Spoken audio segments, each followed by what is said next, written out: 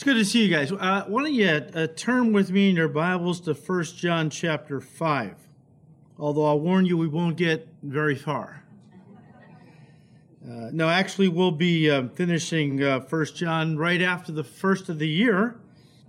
So some great things still to come in chapter 5. But tonight, as we actually start chapter 5, John continues to lay out the criteria for those who truly know God, for those who are truly the children of God. This has been a theme all the way through his epistle.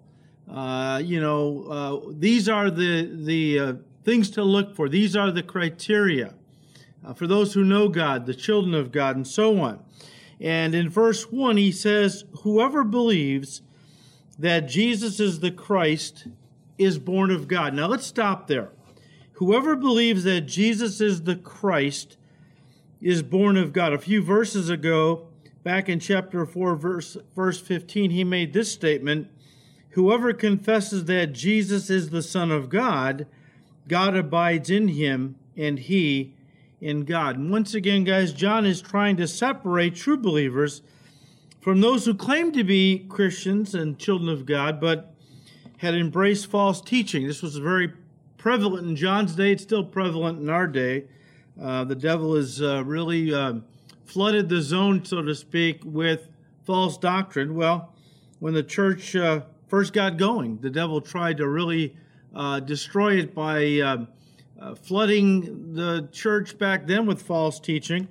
And so John has been kind of addressing this all the way through his first epistle.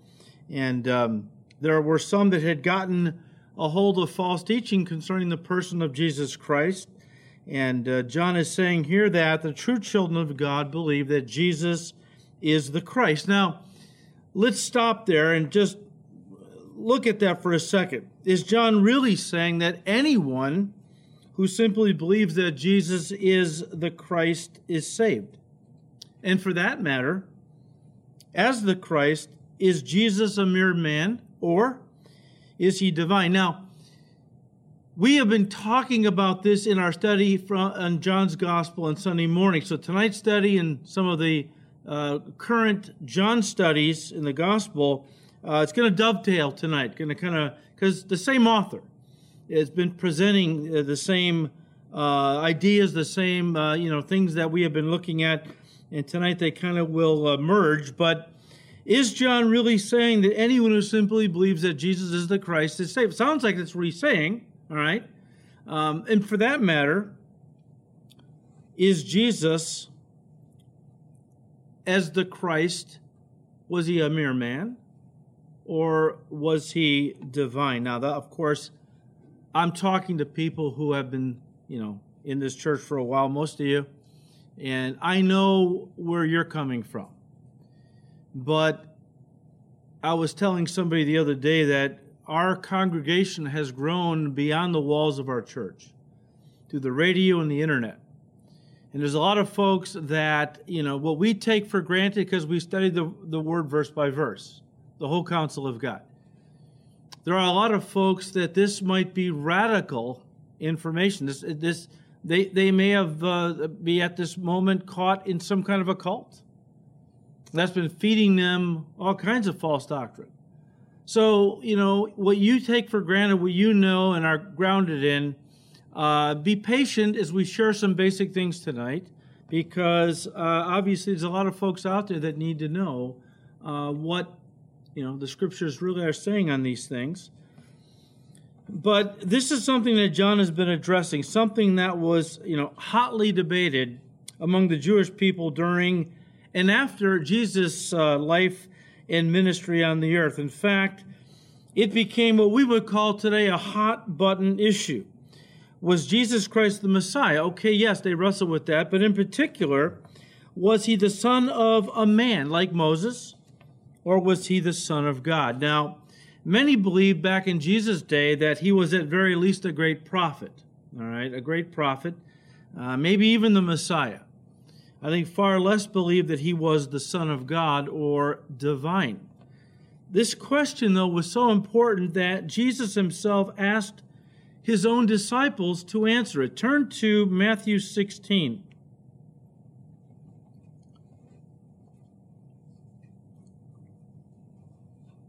such an important question, Jesus asked his own disciples to answer it.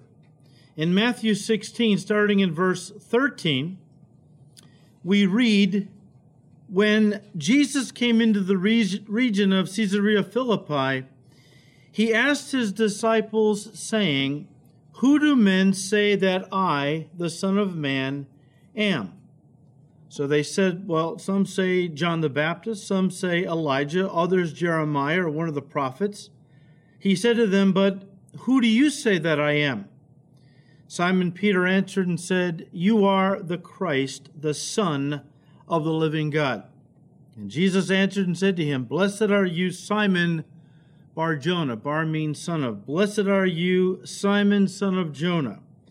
For flesh and blood has not revealed this to you, but my Father who is in heaven." So guys, we know that Jesus' own disciples had come to believe that he was the Christ, the Son of God. But what about the religious leaders of Israel, like the Pharisees?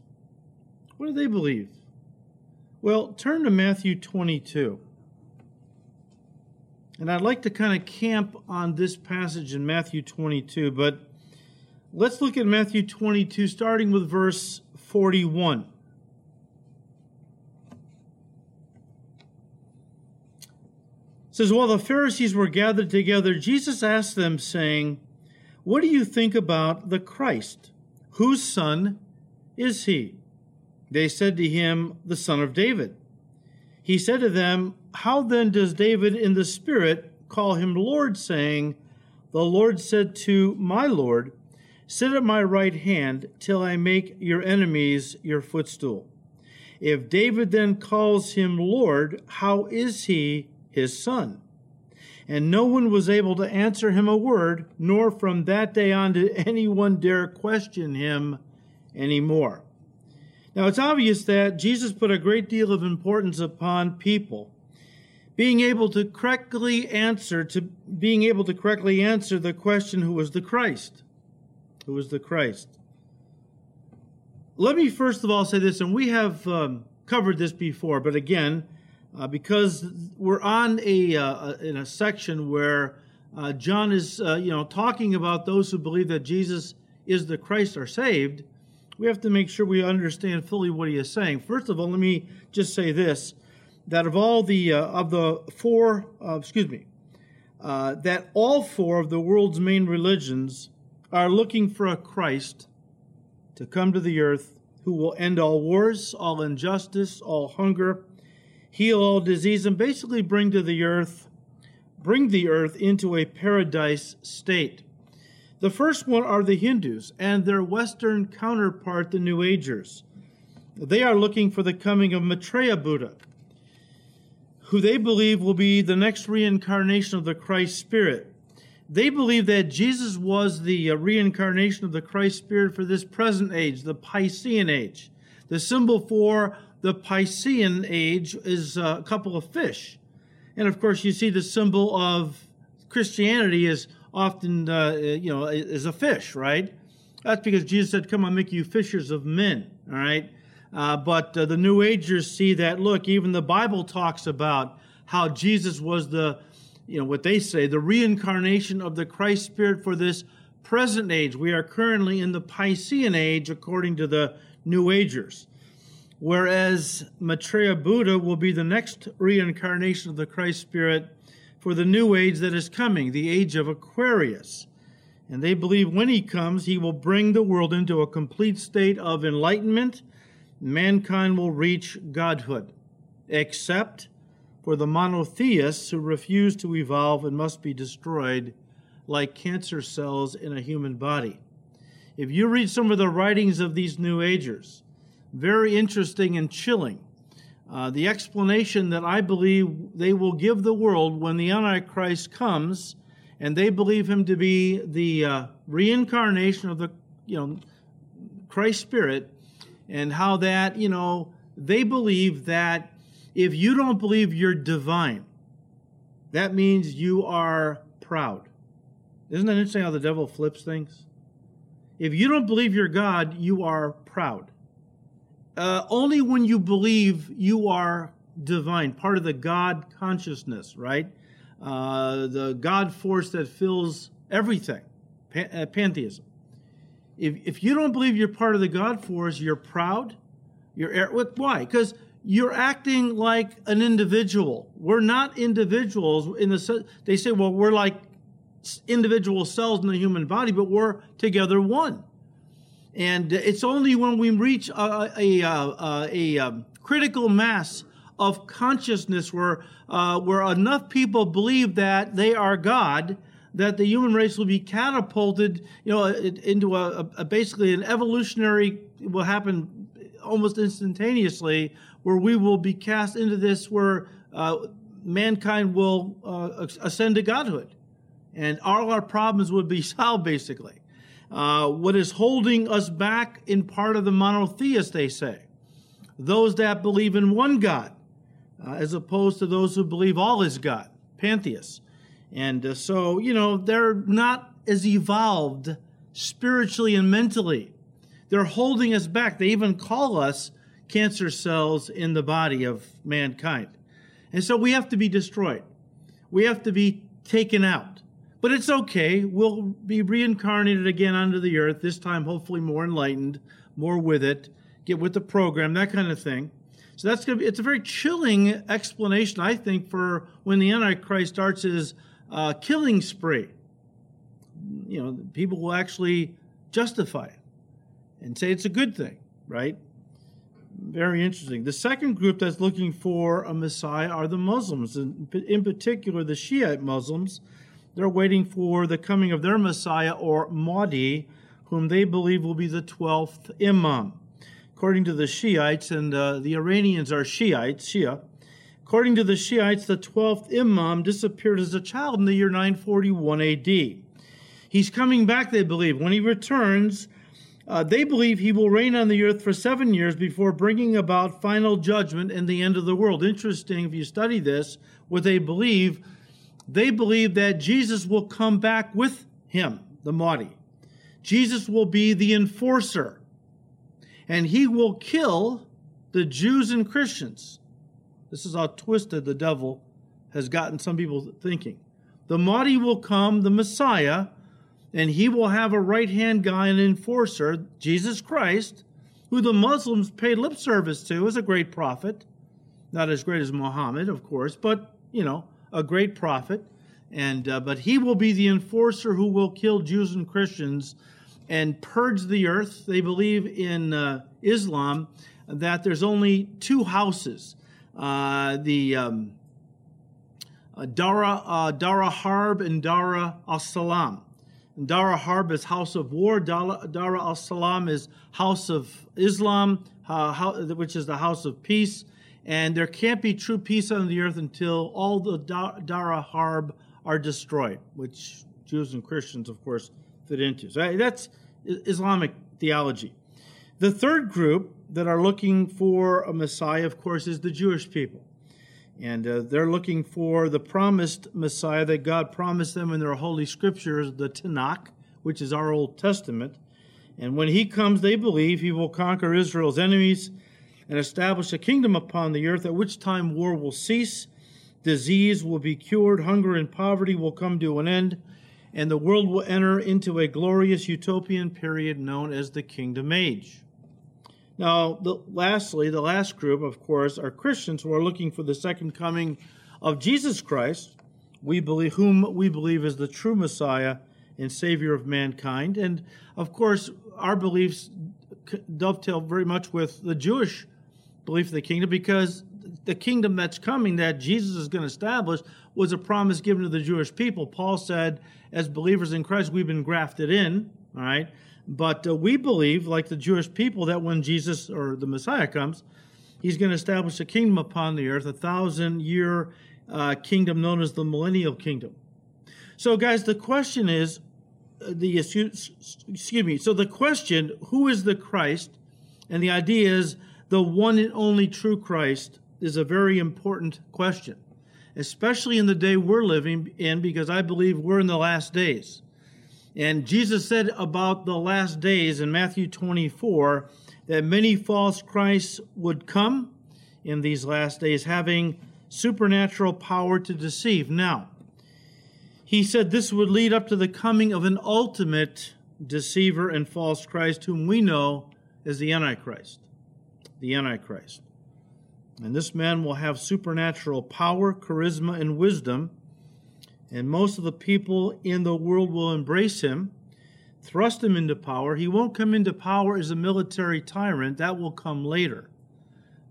He will have the answer to the world's problems. The world will go through some kind of chaos, whether it's a limited nuclear exchange. You can read Ezekiel 38 and 39. It could be a global financial collapse. That's very possible.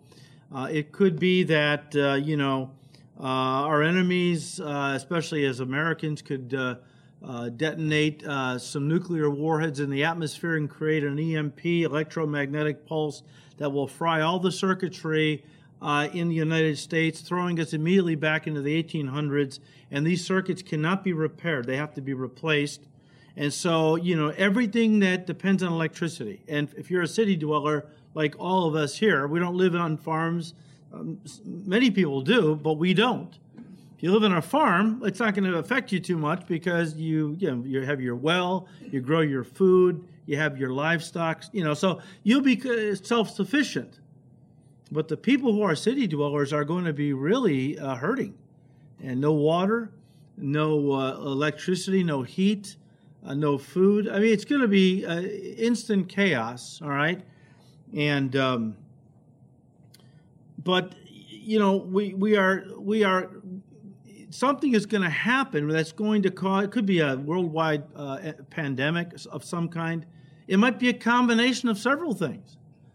But something is going to happen that's going to cause the people of this world to become so terrified. Something that possibly will bring us to the brink of total annihilation and extinction. That the world will want to come together in a one world government. And here's the Antichrist. He comes on the scene. He's brilliant. He's articulate. He's charismatic. He has these supernatural abilities. And people will thrust him into power thinking he is the Messiah.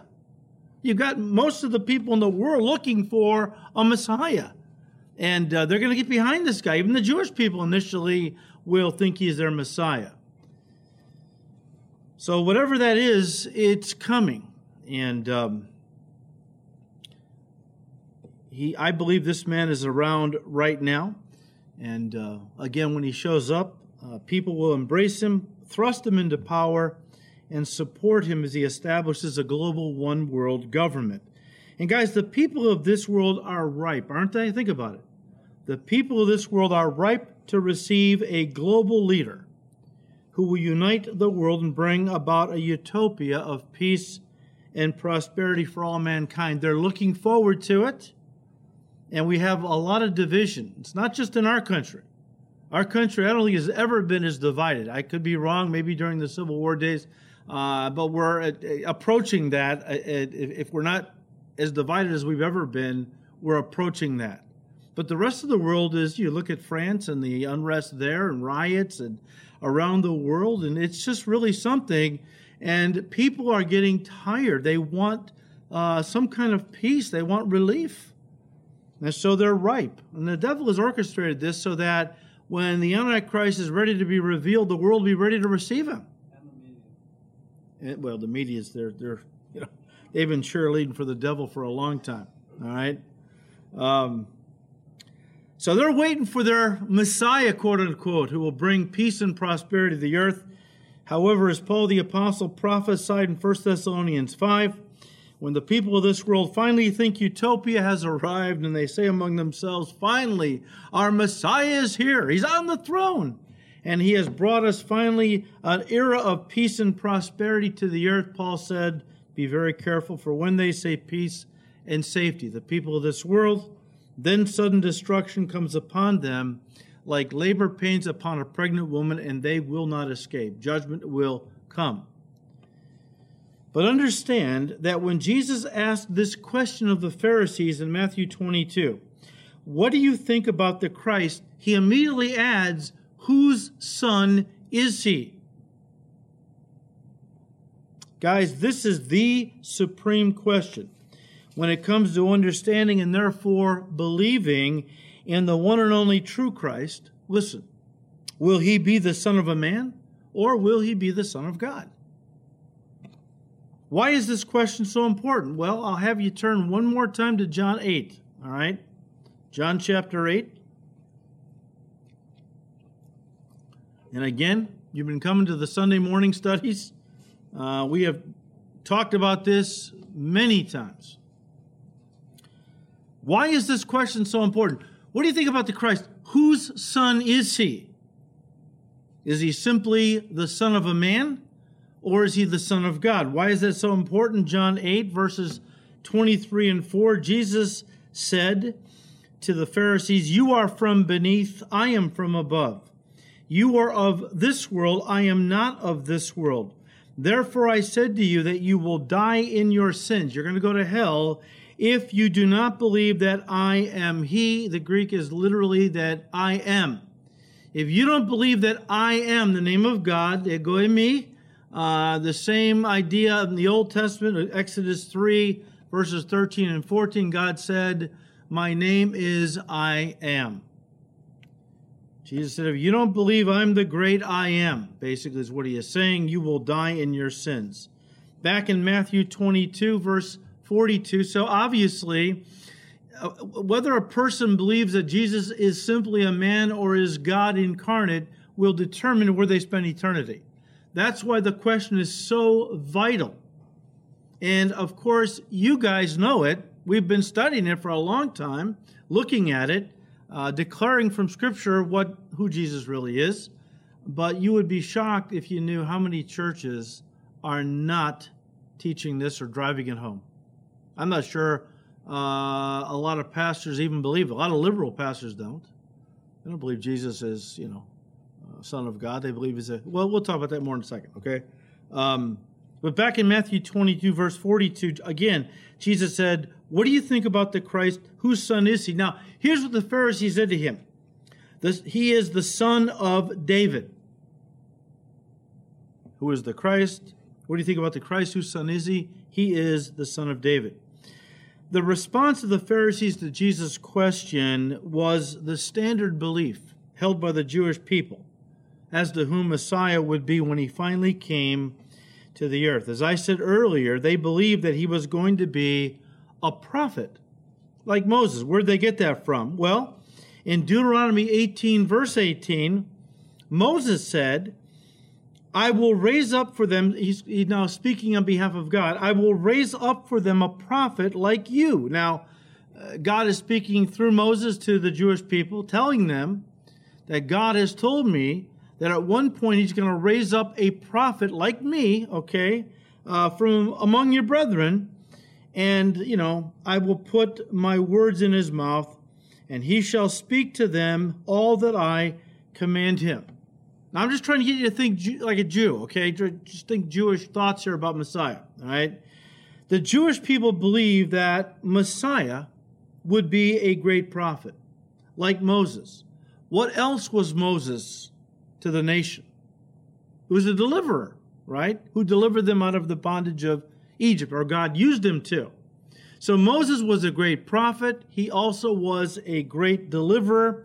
And they believed that Messiah was going to be like Moses, a prophet, a deliverer. Of course, in their minds, they're thinking he's going to deliver them from Gentile oppression. In Jesus' day, they believed that this is why his disciples gathered to him so enthusiastically, is because the Jewish mindset was when Messiah comes, he's going to lead us at that time, of course, in a revolt against the Roman Empire. We will overthrow the yoke of Roman oppression, drive them from our land, set the kingdom up, or the Messiah will, and he will reign over the entire world, over the entire earth from Jerusalem, and we're going to be his prime ministers. So in their minds, the Messiah was going to be a deliverer, but a political deliverer, that kind of thing. Well, we know that that's not what Jesus came to do the first time. He came as a prophet. He spoke on behalf of his Father.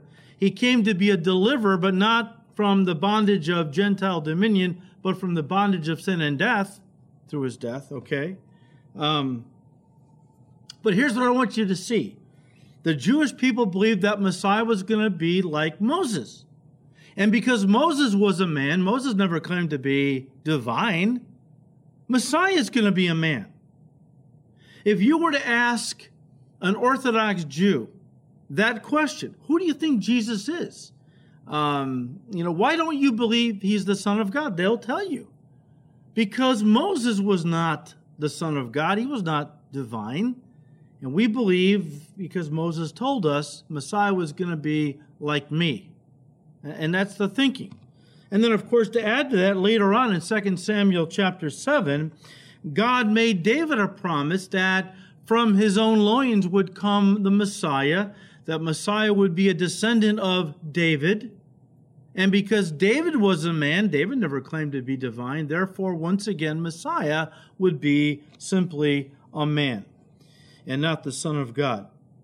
Now, as we have talked about in the past, this happens to be the standard response of many today when asked who Jesus Christ is, right? I mean, you go out onto the streets, or if you went with our evangelism team to the Woodfield Mall and you just started asking people, what do you think about Jesus? Okay, what do you think about the Christ? But personalize it. What do you think about Jesus, the Christ? Okay, whose son is he? If you ask that question, who was he? Or, who is he? We believe he's still alive. He's eternal. Some folks don't believe that Jesus is God and eternal, so he lived and died 2,000 years ago in their minds, okay? But if you were to just ask people, who is Jesus Christ? Many would say, well, I believe he was a great teacher sent by God to teach us truth. That's where they're coming from. I believe he was a great teacher sent by God to teach us truth. You would ask him then, do you believe he was God in human form? Many would say, well, no, I don't believe he was God in human form. In fact, I think we're all on the road to godhood.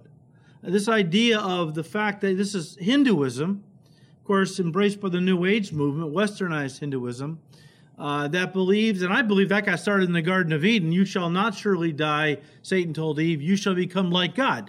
So I believe that initial lie that Satan sowed in the Garden of Eden, that man would not surely die, Eve, you're not going to surely die. There's no, there's no ultimate death. We just keep getting recycled, okay? Reincarnation.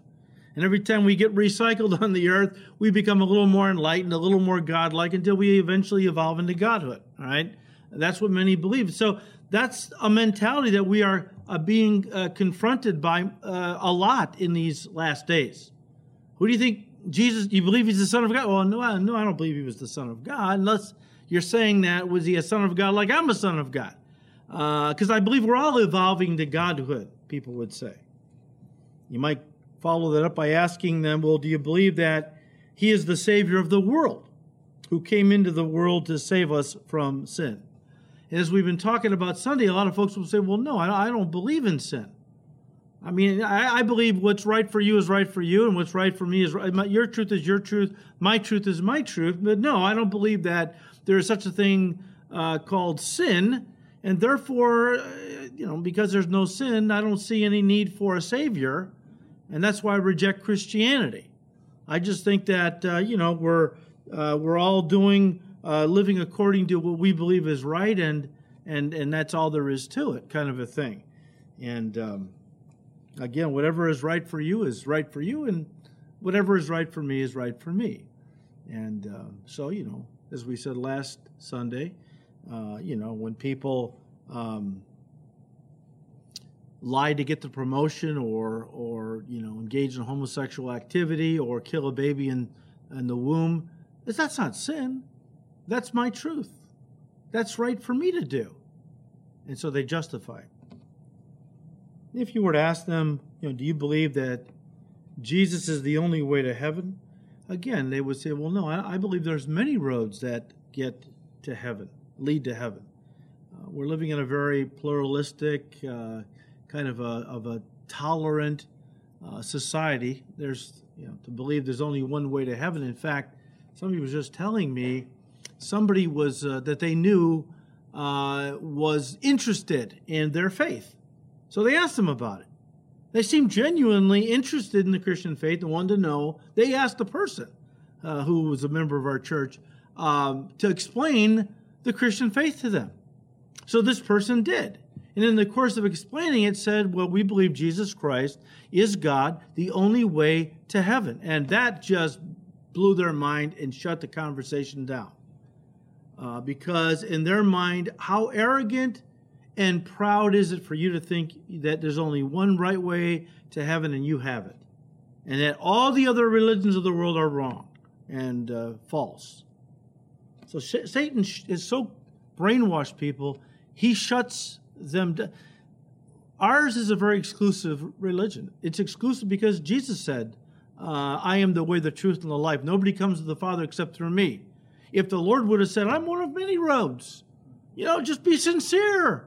Whatever you believe doesn't matter as long as you're sincere. Well, then we'd preach that message if Jesus said it. He didn't say it, and therefore we have to stand up for the truth. And yet people don't want to take the heat.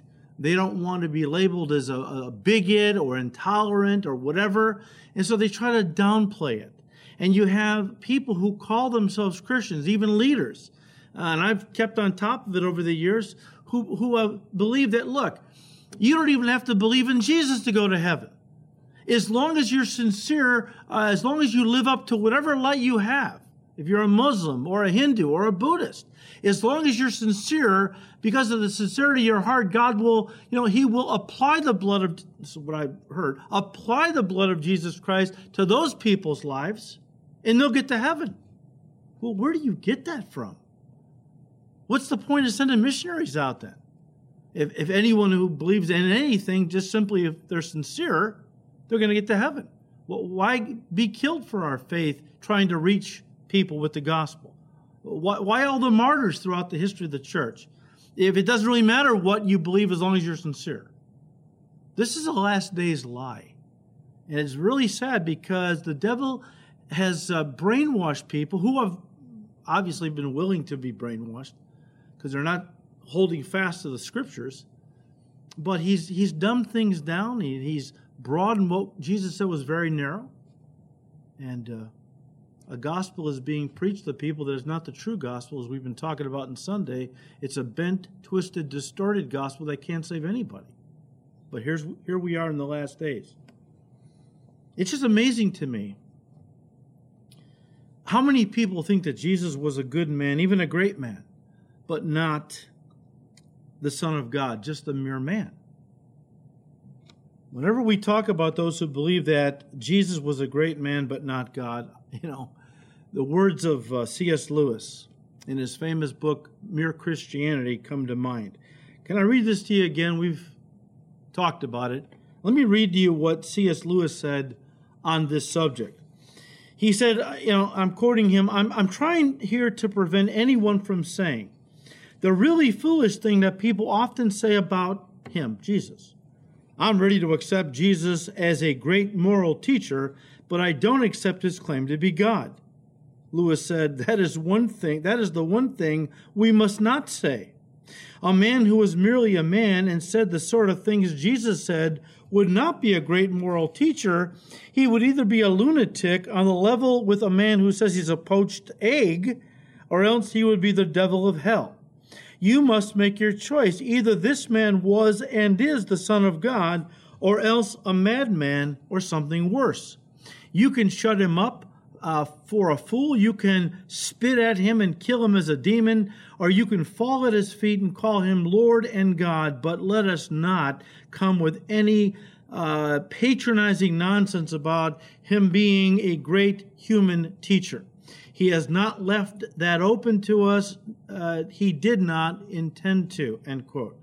Jesus never said he was a mere man who was sent to teach spiritual truth, but that's all. Sure, he said, I don't say anything but what my Father has told me to say. The words that I speak are the Father's words. But he went all over the place claiming to be the great I am, the Son of God. It was the hallmark of his ministry, as we have studied in John's Gospel. I mean, again, guys, how anyone could say that Jesus was a great teacher and yet reject everything he taught about himself, to me, is just ridiculous. I mean, good heavens. Who was Jesus Christ? Oh, he's a great teacher. Well, he said he was God. Do you believe that? Oh, no, I don't believe that. I mean, we're all on the road to Godhood. Well, he said he was the only way into heaven. Do you believe that? Oh, no, there are many roads that lead to heaven. I mean, well, you reject everything he said about himself. What makes him such a great teacher in your mind? I associate greatness with regard to a teacher if somebody teaches truth. If a guy's babbling all over the place and spouting off a bunch of junk that is not true, he's not a great teacher in my mind. Okay?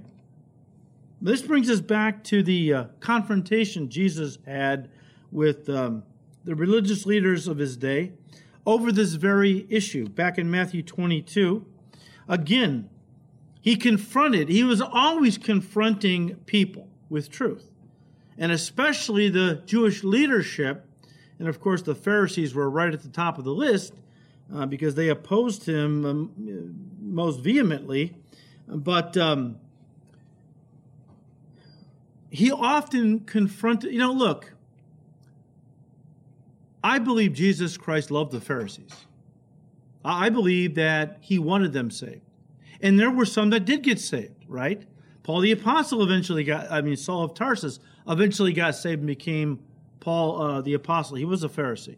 Nicodemus was a Pharisee, John 3. He said, some of us came to Jesus under the cover of darkness. Some of us, he says. So he represented Pharisees totaled about 6,000 men in Jesus' day. But there was a small group who had come to believe he was the Messiah. And I believe went on to be saved. But he loved the Pharisees. And so he was always confronting them, trying to challenge their ideas about things. Sometimes we get so locked in our belief system, we don't question it anymore. Now, I think it's a good thing to question your Christianity because the Bible says that truth will stand up to scrutiny. And you know what? When you question your Christianity, what happens is, all right, why do I believe this? How can I prove this? How do I know this is true? I have been challenged more by the cults when I was a young believer. They drove me to the scriptures because I knew what I believed. I just couldn't always defend why I believed it from the Bible. So they would hit me with something. I didn't have an answer. I'd run back to the Word. I would study it. And now I was equipped. Truth will stand up to scrutiny. You never have to worry about the truth of. Go after the truth. Study it. Know it. Challenge it. It'll always come up on top as truth. And so he was challenging the Pharisees who were so locked into their Judaistic way of thinking that, they weren't really thinking through some of the apparent contradictions in what they believed. And he's going to nail them right here big time. This is probably the greatest passage in the New Testament for how he nailed these guys, I believe, out of love, wanting them to rethink some of the things they had embraced and what they believed in the hopes of them coming to him in truth. But this was, again, a hot-button issue, and he confronted these Pharisees with the idea, was Messiah, with the Christ, was he simply going to be the Son of a man, or was he going to be, or is he the Son of God? And again, Matthew 22, verse 42, Jesus said to these Pharisees, what do you think about the Christ? Whose son is he? They said to him, the son of David. He said to them, then how does David in the Spirit call him Lord, saying, the Lord said to my Lord, sit at my right hand till I make your enemies your footstool. If David then calls him, Messiah, Lord, how is he his son? Now, look at the way the master handled this, okay? Jesus is the master. And when he confronted these guys with their concept of Messiah, the Christ, all right, and they came back with the common, this was the accepted belief. It was based on Scripture, okay, that Jesus was going to be the son of David, all right? Jesus didn't argue with them. He simply took them to that very Scripture. A messianic psalm, Psalm 110, verse 1, and he quotes it here, verse 43, How then does David in the Spirit call him Lord, saying, so this is a quote now, Psalm 110, verse 1, the Lord said to my Lord, sit at my right hand till I make your enemies your footstool. If David calls him Lord, how is he his son? And guys, every Orthodox Jewish scholar in that day interpreted this to refer, Psalm 110, verse 1, interpreted this to refer to the Messiah, because they believed only the Messiah could sit at the right hand of Yahweh, God the Father, and this had to be talking about Messiah. It couldn't be talking about anybody else but Messiah.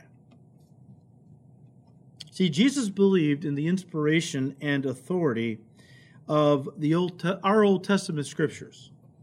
For he said that David spoke, listen now, he said David spoke these words in the Spirit. How does David then say in the Spirit? That's Jesus' way of saying David was speaking under the inspiration of the Holy Spirit. So he, obviously our Lord Jesus Christ, of course he did, believed in the inspiration, the divine origin of the Word of God. And of course, if it's the Word of God, it has to be inerrant. It has to be true, because God is inerrant and God is true, and he can't say anything that is untrue. So guys, if the Messiah is going to be the son of David, how does David say in Psalm 110, verse 1, in the Spirit, sit at my right hand. The Lord said to my Lord, sit at my right hand till I make your enemies your footstool. Jesus knew the Pharisees would never dare to question the accuracy or the authority of their own scriptures, which meant they were now caught on the horns of a dilemma, so to speak. If Messiah is David's son, Jesus asked, how then could Messiah also be David's Lord? You see, they lived in a very strong patriarchal society. And as such, the Son always called the Father Lord, but the Father never called his Son Lord, because the Father was greater in authority than his children. So they referred to him with a term of respect, Lord, the one who was, leader and master of the home in David's case, but they always called the Father Lord. And so the question had them completely stumped. They didn't have an answer they could come up with that would have solved what now appeared to be an apparent contradiction in their scriptures. Okay? They always believed, and again, this is why the Lord challenged them. I believe he loved them. It wasn't to win the argument, it was to win the person. That's what the Lord did. It wasn't about he didn't need to win an argument. He's God. He could have won any argument. It wasn't to show these guys how much he knew. It was to challenge their sacred belief system that they, embraced and never challenged, never questioned anymore. And it was keeping them hellbound. And so he said, guys, look, what about the Christ? Whose son is he? He knew they were going to go to Psalm 110, verse 1. Where God said, again, let me quote it to you. The Lord said to my Lord. Now, David is talking. The Lord, all capitals, right? Yahweh said to my Lord, David's talking, sit at my right hand till I make your enemies your footstool. How does David call him Lord? How is he David's son if David calls him Lord? Now, they had not ever thought about that.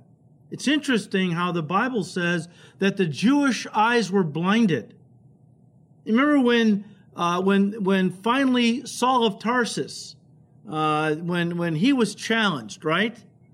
And the Lord blew up his belief system.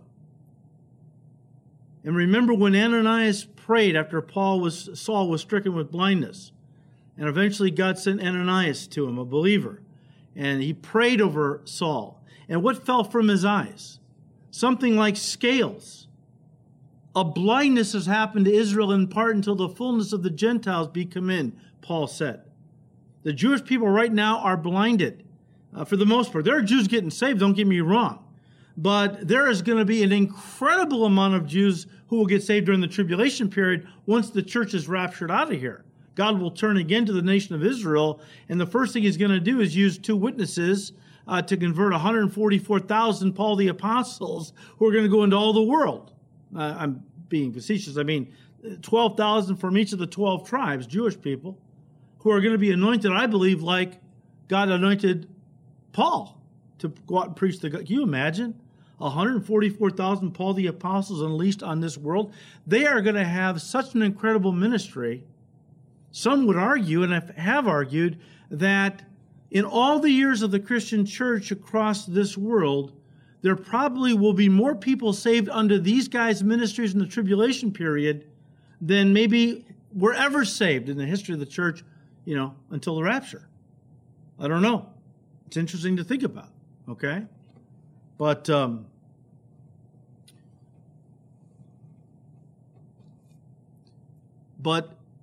blindness has happened to a lot of the Jewish people now. Well, there's a lot of blindness that has happened to, happened to a lot of people who have embraced false teaching.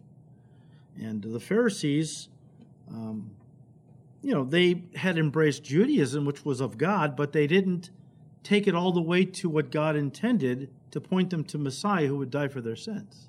See, they got stuck somewhere between the beginning and the end, and they got stuck in the middle. And they now were embracing a false religious system because it wasn't pointing them to the, Judaism was the root, Christianity was the fruit, the conclusion, and they weren't going, Messiah when he came, Jesus, they should have embraced him and gotten saved, and they would have been completed Jews, as we say, saved. But Jesus challenged their thinking, and they didn't have a comeback. It was something where, have you ever experienced, as I have, where you're witnessing to somebody and the conversation is just going on, and God lays something on your heart to say to them, and all of a sudden it's like a brick somebody has nailed them right, in the solar plexus. It's like they never heard that before. I remember a pastor saying one time, and he is part Jewish, got saved. He's a well-known pastor and author and speaker. And he was witnessing to a Jewish person, and a rabbi, actually. And again, the rabbi's eyes were closed. He could not see, and he said, well, what about, Isaiah 53? The Christian said to the rabbi. Well, that's talking about the Jewish people. We are the suffering servants. He said, well, if you look at Isaiah 53, it says the suffering servant. Not plural as the Jewish people in general. It's talking about one suffering servant, your Messiah. And the guy just stopped dead in his tracks, this Christian said, and his eyes got wide. It's like he never saw that in the scriptures before. And this is what Jesus was doing right now with these Pharisees, right? And they were dumbfounded. They couldn't come up with an answer to solve this apparent now contradiction in the Scripture. And guys, we would have to agree that the problem was unsolvable if you believe that Jesus was only a man. However, the problem is easily solved if you understand and believe, as we do, that Jesus was both the son of David, a man, but also the Son of God, second person of the Trinity, and therefore as God he was greater in authority than David, of course, which meant David rightly referred to him, the Messiah, as Lord. We have talked about this, the fact that Jesus was fully God and fully man. We don't believe he was 50% God and 50% man. We believe he was fully God and fully man. It's what the theologians have called the hypostatic union. The hypostatic union is the mysterious joining of the divine nature with the human nature in one person, that's Jesus Christ. And that's what we believe. That's what scriptures teach, right? One author put it this way, he said, and I quote, Jesus has two complete natures, one fully human and one fully divine. What the doctrine of the hypostatic union teaches is that these two natures are united in one person, in the God-man, Jesus Christ, and Jesus are united in one person, in the God-man, who was Jesus. And Jesus is not two persons, he is one person. The hypostatic union is the joining, mysterious though it be, of the divine and the human in the one person of Jesus, end quote. Again, we have talked about this, so I won't spend a lot of time on it. Why couldn't Messiah have been just a man? Why did he have to be the God-man?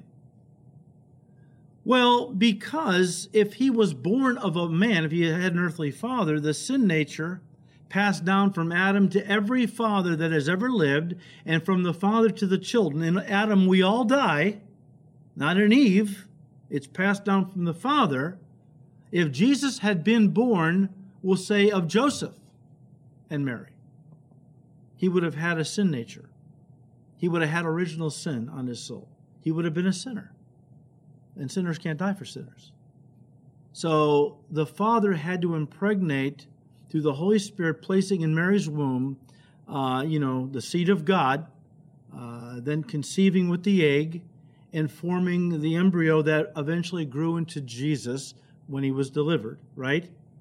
But because the Father miraculously impregnated Mary without any human earthly contact, he was born from a heavenly Father, was born without a sin nature. And therefore he was pure. And then from that point he lived a sinless life.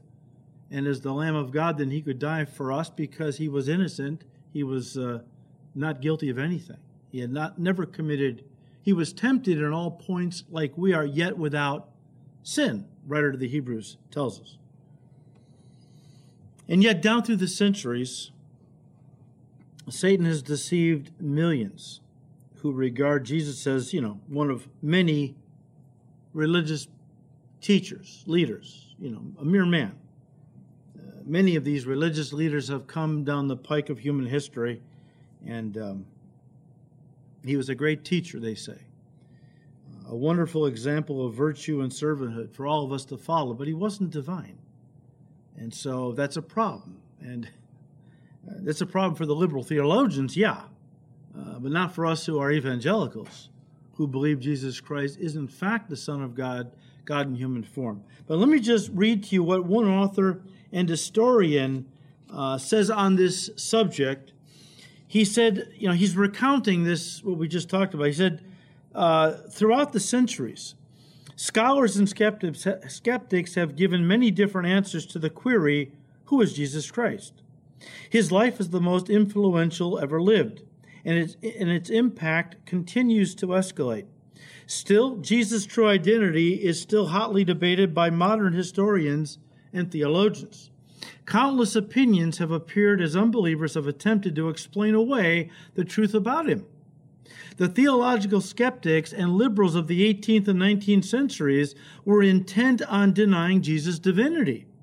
They viewed him as the quintessential, strictly human moral teacher in whom the spark of divinity inherent in all people burned most brightly. So we all have the spark of divinity in all of us, okay? Jesus had it, burned brighter in him than in most, but okay. He's not any different than we are. In their minds, Jesus' sacrificial life provided mankind with a model that all should follow, but not with a means by which men might be saved. Thus, he was an example for faith and not the object of faith. See how subtle that is, but how damning? He is the example for faith, but not the object of faith, the liberal theologians say. Other conceptions of Jesus range from the crusading socio-political revolutionary of liberation theology to the cynical Jewish sage of the Jesus Seminar to the countercultural hero of the rock musicals Godspell and Jesus Christ Superstar.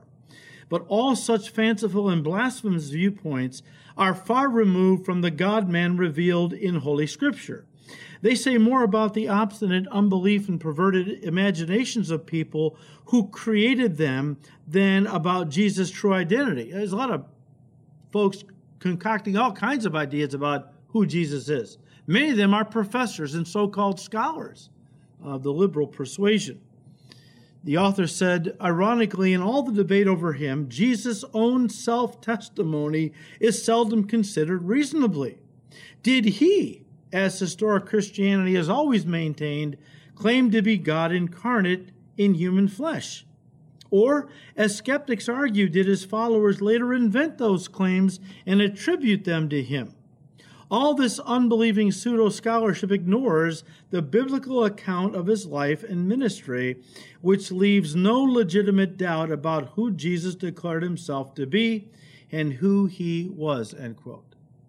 So it's pretty clear for any of us, to any of us, who hold the Scriptures in high esteem, that Jesus claimed to be God in human form, that only the God-man could die for us. If he was just a mere man, he couldn't have died for us because he would have had sin on his soul, as we just said. Guys, let me just end the study tonight by asking you the question. Now, I know that in this room, I know most of you, and probably all of you are saved, okay? I'm pretty convinced. But let me talk to you as if this room is filled with people that might not be saved. And you can use this when you go out and witness to people.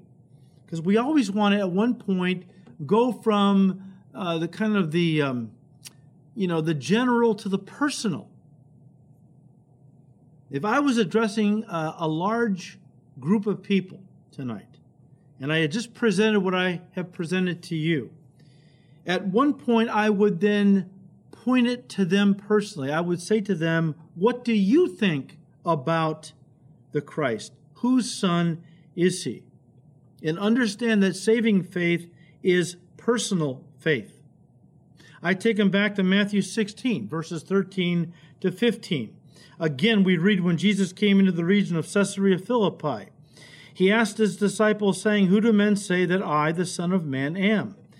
So they said, well, some say John the Baptist, some Elijah, others Jeremiah, one of the other prophets. He said to them, but who do you say that I am? Notice that. I mean, he asked them pretty much, what's the word on the street with regard to me? Doesn't really matter, though, when it comes to salvation, what others think about me. What do you say? Who do you think I am? John 11, verses 25 and 6, Jesus said to Martha, I am the resurrection and the life. He who believes in me, though he may die, he shall live. And whoever lives and believes in me shall never die. Look, he says, do you believe this? Most churchgoers would immediately respond by saying, I believe in Jesus. I always have. Well, that's great. But the Bible says that Satan and his demons believe everything about Jesus that we evangelicals believe. We talked about this Sunday. Again, think about it. Satan and his demons believe everything we evangelicals believe about Jesus Christ, who he is and what he did. In fact, and I've used this illustration before, bear with me, and we'll close. In a lot of churches where they have memberships, all right, at one point, people apply to be a member of that church. It gives them certain privileges. They can vote on church issues, which a lot of churches will do. But we don't have a formal membership. You come to Calvary for a few months, and you believe this is where God wants you. You're a member, okay? Pretty loose, but you're a member, okay? I understand memberships, and they have some good things about them, but I don't like this. Well, I'm a member, and you're kind of not a member. I'm the privileged few, and you're like the lowly outcast. No, I don't like the two-tier system, the class system, no. But I understand. I mean, I'm not putting churches down that have memberships. I understand why they do. But let's just say for a minute that, as people apply to be members, what they do is they have to go before a board of elders. And they ask them questions to find out if they're orthodox in their belief about Jesus Christ and about, the faith and so on, right? What if Satan applied to be a member of our church? And we're imagining, right? Well, what if he applied to be a member in just a Christian church like ours? And leaders interviewed him as they would any potential member. The interview would probably go something like this. all hypothetical. Okay. Satan, do you believe that Jesus is the Son of God? What would the devil say? Of course I believe he's the Son of God. Me and my demons were some of the first to claim to people he was God's Son. Sure, I mean, we know, we saw, him being born. We know that he came from the Father. Do you believe he was born of a virgin? Yes, of course. Again, I was there, Satan would say. I saw when the angel Gabriel appeared to Mary announcing that she was chosen to be the mother of Messiah, and that a man would not touch her, have no physical contact with her, but she would be overshadowed by the power of the Most High, and the Holy Spirit would impregnate her womb with the seed of God, and she would be the mother of the Son of God. Yeah, of course I do. Well, Satan, do you believe that Jesus died on the cross? Yeah. Who do you think helped put him there? No, yeah, of course I do. I was there to watch them nail him to the cross. Of course I believe that. Well, do you believe he rose the third day from the dead? Absolutely. Again, I was there that morning when the stone was rolled away and Jesus stepped from that tomb alive. Of course I believe that.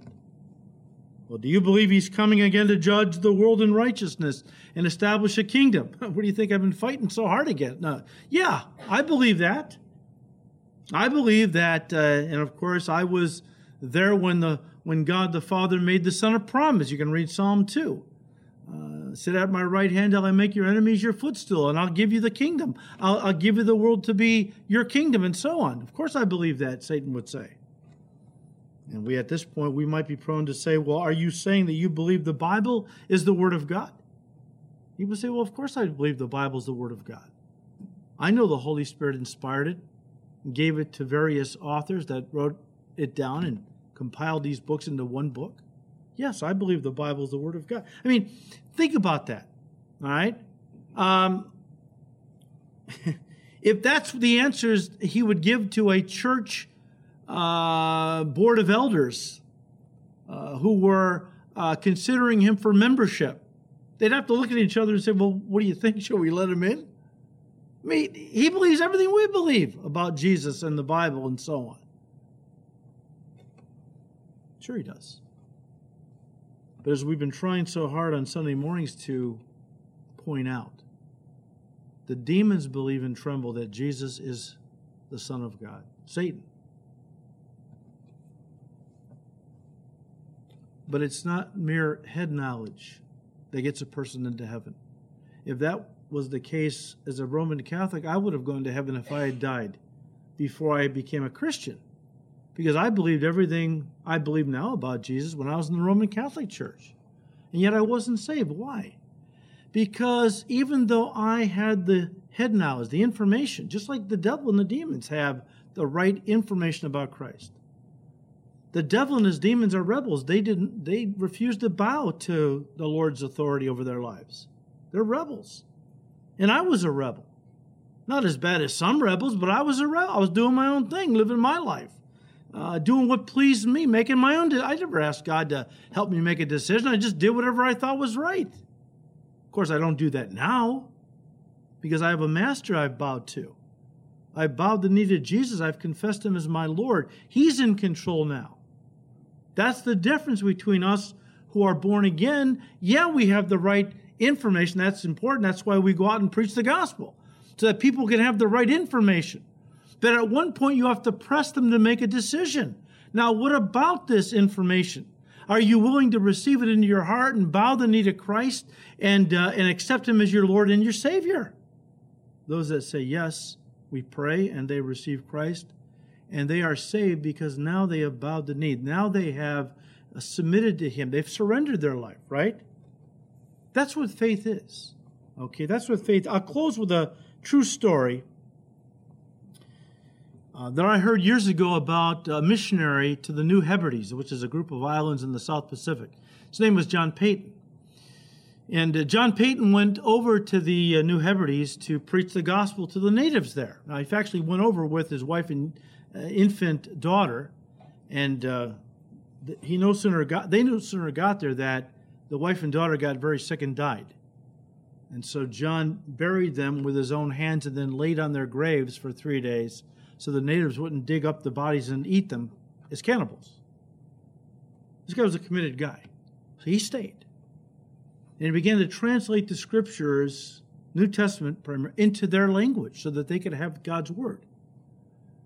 And when he came across the word faith in the Bible, he was stumped because these people, these natives, didn't have a word in their vocabulary for faith. Now, that's a pretty important concept, right? What do you do? How do you communicate the gospel without being able to articulate in their language the idea of what it means to have faith? So he prayed. I forgot how many days or a couple weeks he prayed about this, until one day he was in his hut doing some work, and one of the natives who had run a long distance to bring him some kind of a message comes in the door and sits down on one of John's chairs and says, "It feels so good to put my whole weight on this chair." And he said it in the native tongue. And Peyton says, that's the word. That's what faith is. It's putting our whole weight on Jesus Christ. That's what it means. And so he used that as the word for faith to communicate to them what, trusting in Christ was really all, putting your whole weight on him, where he now is basically carrying us, right? And I would ask a group of people that I didn't know where they were with the Lord, have you put your whole weight on Jesus Christ? Now, I would ask that to Christians. There's a lot of Christians who believe in Jesus but have not put their whole weight. I'm not saying they're not saved. I'm just saying they're still trying to keep part of their life for themselves and not surrendered completely to Jesus Christ. The more you surrender to Jesus, the more you allow him to take control of your life, my life, the more we will benefit from all he wants to do in and through us, the blessings, the power, the way he will use us. We're the biggest impediment to being used by God and to becoming fruitful, victorious, more than conquerors. It's because we are not surrendering fully to Jesus. This is a challenge for the new year.